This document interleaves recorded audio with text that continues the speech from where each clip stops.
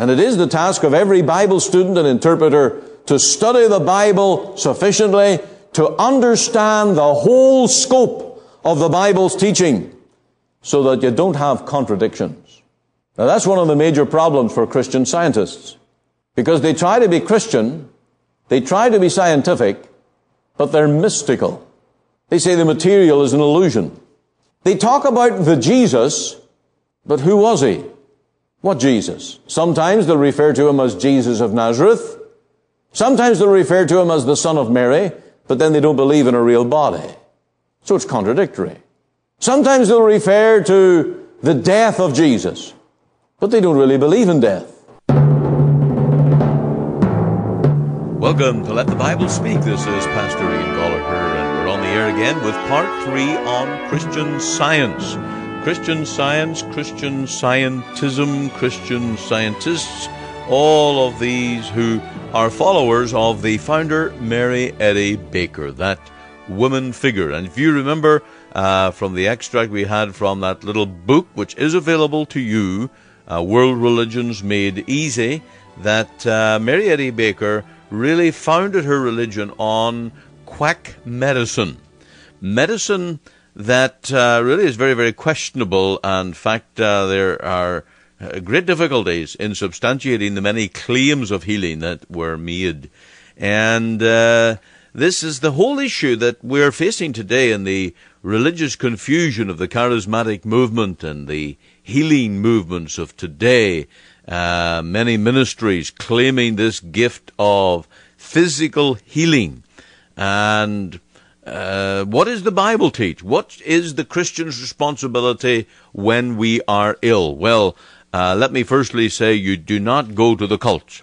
You do not deny the gospel. You do not deny the Trinity, the deity of Christ, the reality of sin if you have a problem in your life with your physical body. You need the truth. And that truth, of course, is in the Word of God. And today we'll be going to James chapter 5 to look at the Bible's teaching on what the Christian ought to do when we are ill, when we are facing trouble in the body, sickness, suffering, what we're to do, what is the church to do, what is the gift that God has given to pastors and to elders in the church, that they may be God's instrument to relieve suffering. So all of this is going to come up here today in our message, and I trust you'll stay tuned with us right through as we deal with this third part of Christian Science. And at the end, I want to sum up today with the whole message of the assurance of salvation. Salvation is not a doubtful thing. It's not a questionable thing. And God gives to his born-again children absolute assurance through his word. The promises of the gospel are yea and amen in Christ Jesus. And I trust you'll stay tuned with us right through the program today. We're going to commence now with our hymn, Wonderful Grace of Jesus. The Whitfield Choir singing for us, and then right into Christian Science Part 3.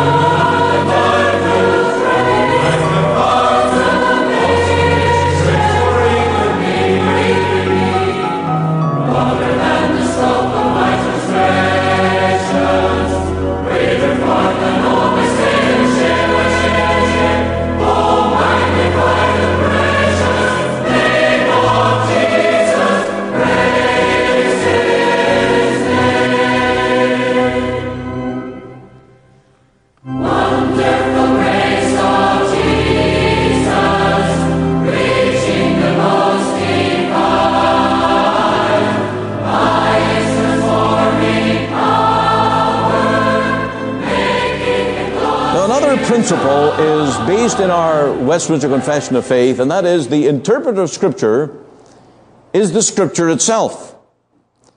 I want to read to you just this statement, section 1, verse 9. The infallible rule of interpretation of Scripture is the Scripture itself. Therefore, when there is a question about the true and full sense of any Scripture, which is not manifold but one, it must be searched and known by other places that speak more clearly. So where do you go to understand the Bible? You go to other parts of the Bible. And if there is something that is mentioned sort of in passing, it's not dealt with very deeply or thoroughly, does the Bible teach this from Genesis to Revelation? Or is this just one time only? And the general rule of thumb is that if you've only got one text for a doctrine, you don't have a foundation. Because if it's a major doctrine, you'll find it in every book of the Bible. It will be systematically, clearly revealed right through the Bible.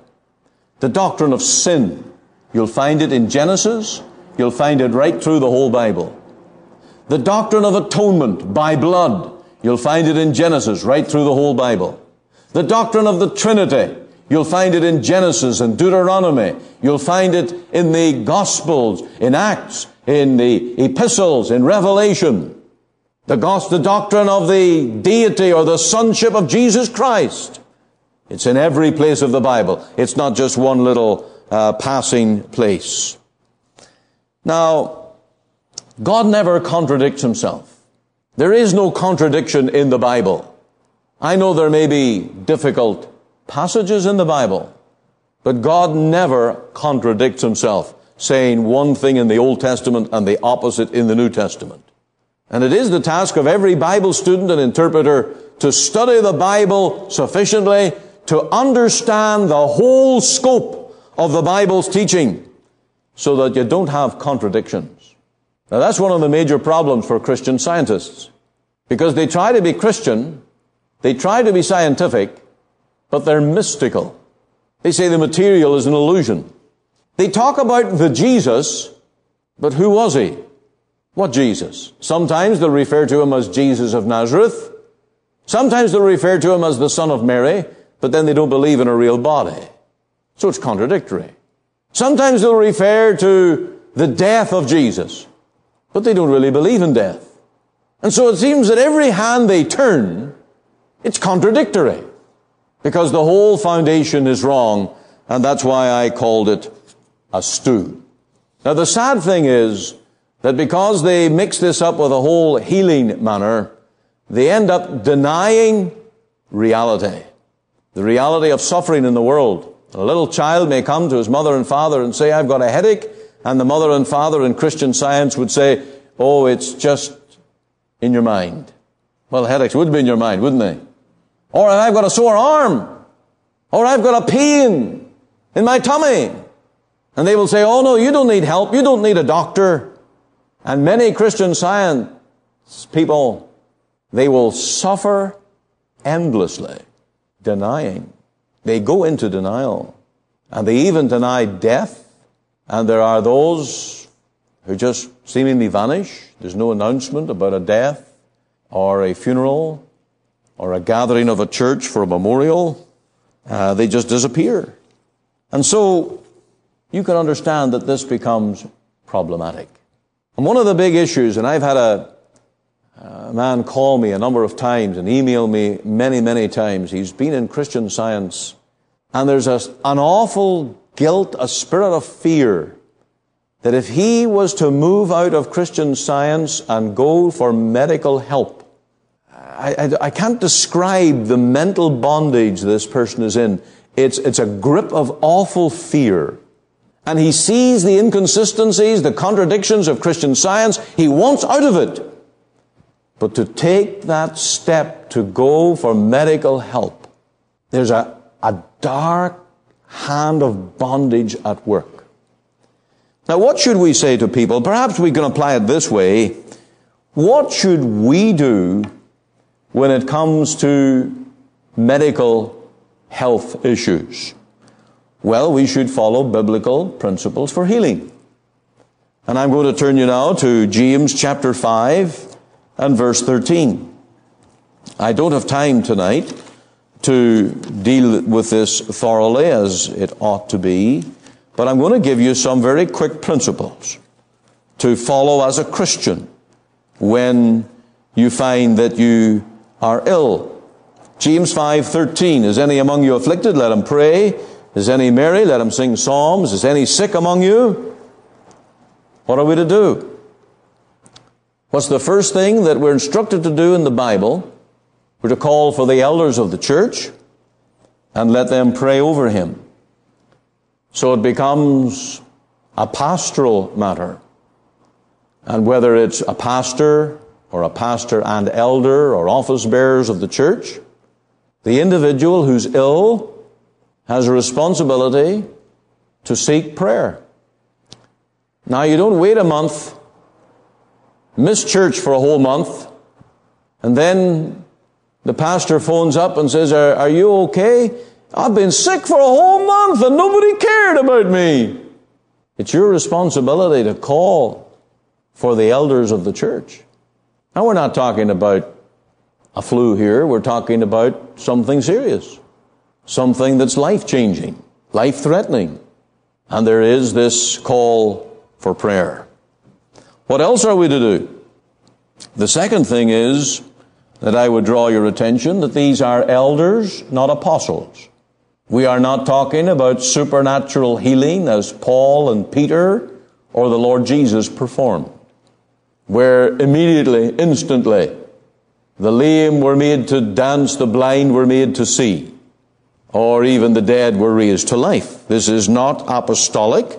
It's the elders of the church. The third thing is that there's a use of means. They were to take oil and anoint in the name of the Lord. Now, there's two major views on this. One is that this was symbolic. The other that it was medicinal.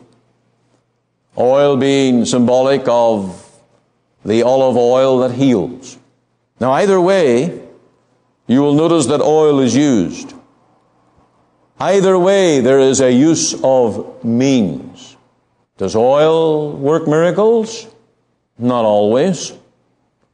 But it does tell us that you can use God-given medications. The flower or the weed that grows the drug was created by God, just as much as the olive tree. The knowledge that is given to physicians and pharmacists to devise medications is a God-given knowledge, and often from true science. You see, Christian scientists would taboo this and say you don't use means, you don't use doctors, nurses, hospitals, labs, tests, medication. It's all a mental thing. The Christian biblical way is the use of means. And whether it's symbolic or whether it is the real application of healing medication, you can see the principle. Means is a God-given use. Number 4 is the power of prayer. Verse 14. Let them pray over him, anointing him with oil in the name of the Lord, and the prayer of faith shall save the sick. We believe in the power of prayer. We do not believe in apostles in the church today. We do not believe in miracles, signs, and wonders in the church today. But we can pray as a church, and we can cry to God to have mercy and to heal. Fifthly, it says in verse 15, and if he have committed sins, they shall be forgiven him.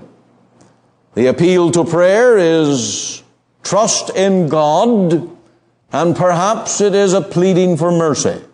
And we know that there are times when Christians become sick because of sin. 1 Corinthians 11 tells us that concerning communion, that there are some among you that are sickly and others sleep because of their sin. And that's the first question a Christian has in times of illness. Is there something in my life I need to put right? Now the if, I want you to notice this. Verse 15, second part of the verse. If he have committed sins, do not jump to the conclusion that every time a Christian falls ill, it's due to sin. We can't say that. That is a presumptive statement. It may be. It may be. And at times it's true, but not necessarily in every case. If he have committed sins, they shall be forgiven him. Sixthly, submit to the will of God, and the prayer of faith shall save the sick, and the Lord shall raise him up. Now, does this mean that everybody always gets better, and the oldest person, 100 years old, is always going to get better and never die? We know that's not true. Charismatics know that's not true. Pentecostals know that's not true. Do you know any Pentecostals that are over 110 years old? Or charismatics? What about these faith healers? How long do they live? The average. Nothing more. We all die. The sentence of death is within the body. It pleases the Lord to give us good health. And sometimes it pleases the Lord to give us sickness. Paul said he had a thorn in the flesh, and he prayed 3 times, and the Lord said no. But I'll give you the grace to bear it. And that was an answer. That was an answer. And if you call for the elders of the church in your time of illness and sickness, and they pray with you, and they anoint you with oil in the name of the Lord, and the Lord doesn't heal, but you get great grace and peace, you get the love of God in your soul, and victory in the sick bed, even the deathbed, victory, that is Christian. And that's the power of God. The last thing you want to do is what Christian Scientists do, and that is go into denial and say, oh, I'm not really sick. I'm not really dying. It's just mental. It's an illusion. No, Christians are realists. And when we become ill, we acknowledge it. I've got pain. I'm not functioning the way I should. Or maybe we're diagnosed with that disease, whatever it is. The Christian doesn't run away and say, well, that cannot be. I'm a Christian. I can't get sick. There's another theology that's called there's healing in the atonement. Therefore, if you have been atoned for by the death of Christ, then he is automatically your healer. You can never get sick. And Christ died for our sicknesses. And they interpret that literally and say that you can never get cancer as a Christian. You can never get Alzheimer's or Parkinson's or some other disease that is so common. Christians get sick. Paul the Apostle got sick.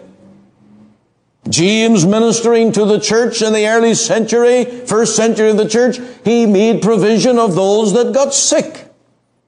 Don't count it strange. We don't go into denial. And of course, for this reason, the Lord Jesus came into the world to give us eternal life. That's what the gospel's all about. The message is we're not going to live much more than 70 years. And beyond that's borrowed time. And it'll be with great trouble and trial. And so we need eternal life. And the tragedy of the Christian Scientists and the cults is that when they deny the reality, they deny the gospel. And they don't give to their people the message of the cross, the victory of Calvary, and the resurrection of our Lord Jesus from the dead, that guarantees the glorious resurrection of every believer. That's the tragedy. And so tonight, I want you to recognize that Christian Scientists have no gospel. They have no message but bondage. And as that Indian lady, Ramabai, discovered, this is the very thing that was destroying many people in her country for thousands of years. An absolute denial of the gospel. And so we need to pray for Christian Scientists. We need to pray that God will bring it down deliver people from it, and bring people to the glorious truth of the gospel. What a wonderful thing we have the Bible tonight. We're not here to read the writings of someone else. It's not the Bible plus another book. And it's not the Bible scrambled so that it's a real stew. I want to know my Bible. I want this Bible to speak to me.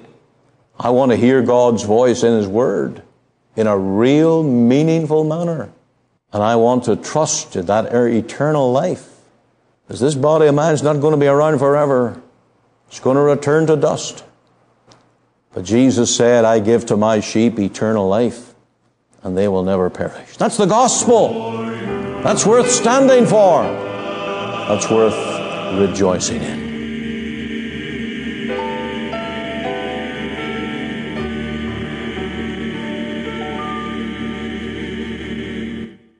You've been listening to Let the Bible Speak, the radio broadcast of our Free Presbyterian Church. We are happy to have you join with us and to hear the ministry of God's Word. Christian Science, or the religion founded by Mary Eddy Baker, is not the gospel. There is no assurance of eternal life. There is no enjoyment of the gift of God's grace to a sinner. When the Reverend John Eyre was only 4 years of age, his mind was powerfully acted upon by an incident, which he ever afterwards regarded as an element in the formation of his religious character. A friend of his family, eminently godly and benevolent, took up young Eyre one day in his arms and said to him, "There is such a thing, my dear child, as the pardon of sin, and there is such a thing as knowing it too." This affectionate appeal, though it in no way remarkably adapted to the infant mind, seized on the conscience of Eyre, and left him an abiding impression on his memory and feelings, that in the days of childhood and youth he often reflected on the words of his venerable friend, and at the early age of 14 began to seek in prayer the blessing of forgiveness under a deep sense of his sinfulness in the sight of God. This is true Christianity, to know that we're a sinner and to know that there is mercy through the gospel of the Lord Jesus Christ. In 1 John chapter 1 verse 7 it says that if we walk in the light, as He is in the light, we have fellowship one with another. And the blood of Jesus Christ, His Son, cleanseth us from all sin. And then here's the important balance to this. If we say that we have no sin, we deceive ourselves, and the truth is not in us. But if we confess our sins, He is faithful and just to forgive us our sins, and to cleanse us from all unrighteousness. If we say that we have not sinned, we make Him a liar, and the Word is not in us. 1 John 2:1, My little children, these things write I unto you, that ye sin not. And if any man sin, we have an advocate with the Father, Jesus Christ the righteous. And He is the propitiation for our sins, or He is the mercy seat for our sins. And these things are written, I'm turning now to 1 John 5:13, these things are written that ye might know that ye have eternal life. And this is the assurance that is given to the believer on the Lord Jesus. This is the assurance that the gospel brings to those who trust the Word of God, who accept the Lord Jesus Christ and the mercy that He bestows upon sinners. So if you will take your place as a sinner, you can be saved, and you can be sure of it, and you can have eternal life. This is the gospel. And that's the way of salvation that is so vital, that you may know that you have eternal life and that you are born of God and brought into fellowship with God. The cults, these other false religions, they don't have this mercy included by the gift of God through faith in a Savior. And so I do invite you to personal put your personal trust in the Lord Jesus as your Savior, and to ensure that you are saved, so that when you go out into eternity, you will be right with God. Therefore, being justified by faith, we have peace with God through our Lord Jesus Christ. This is the gospel, and I invite you to enter in.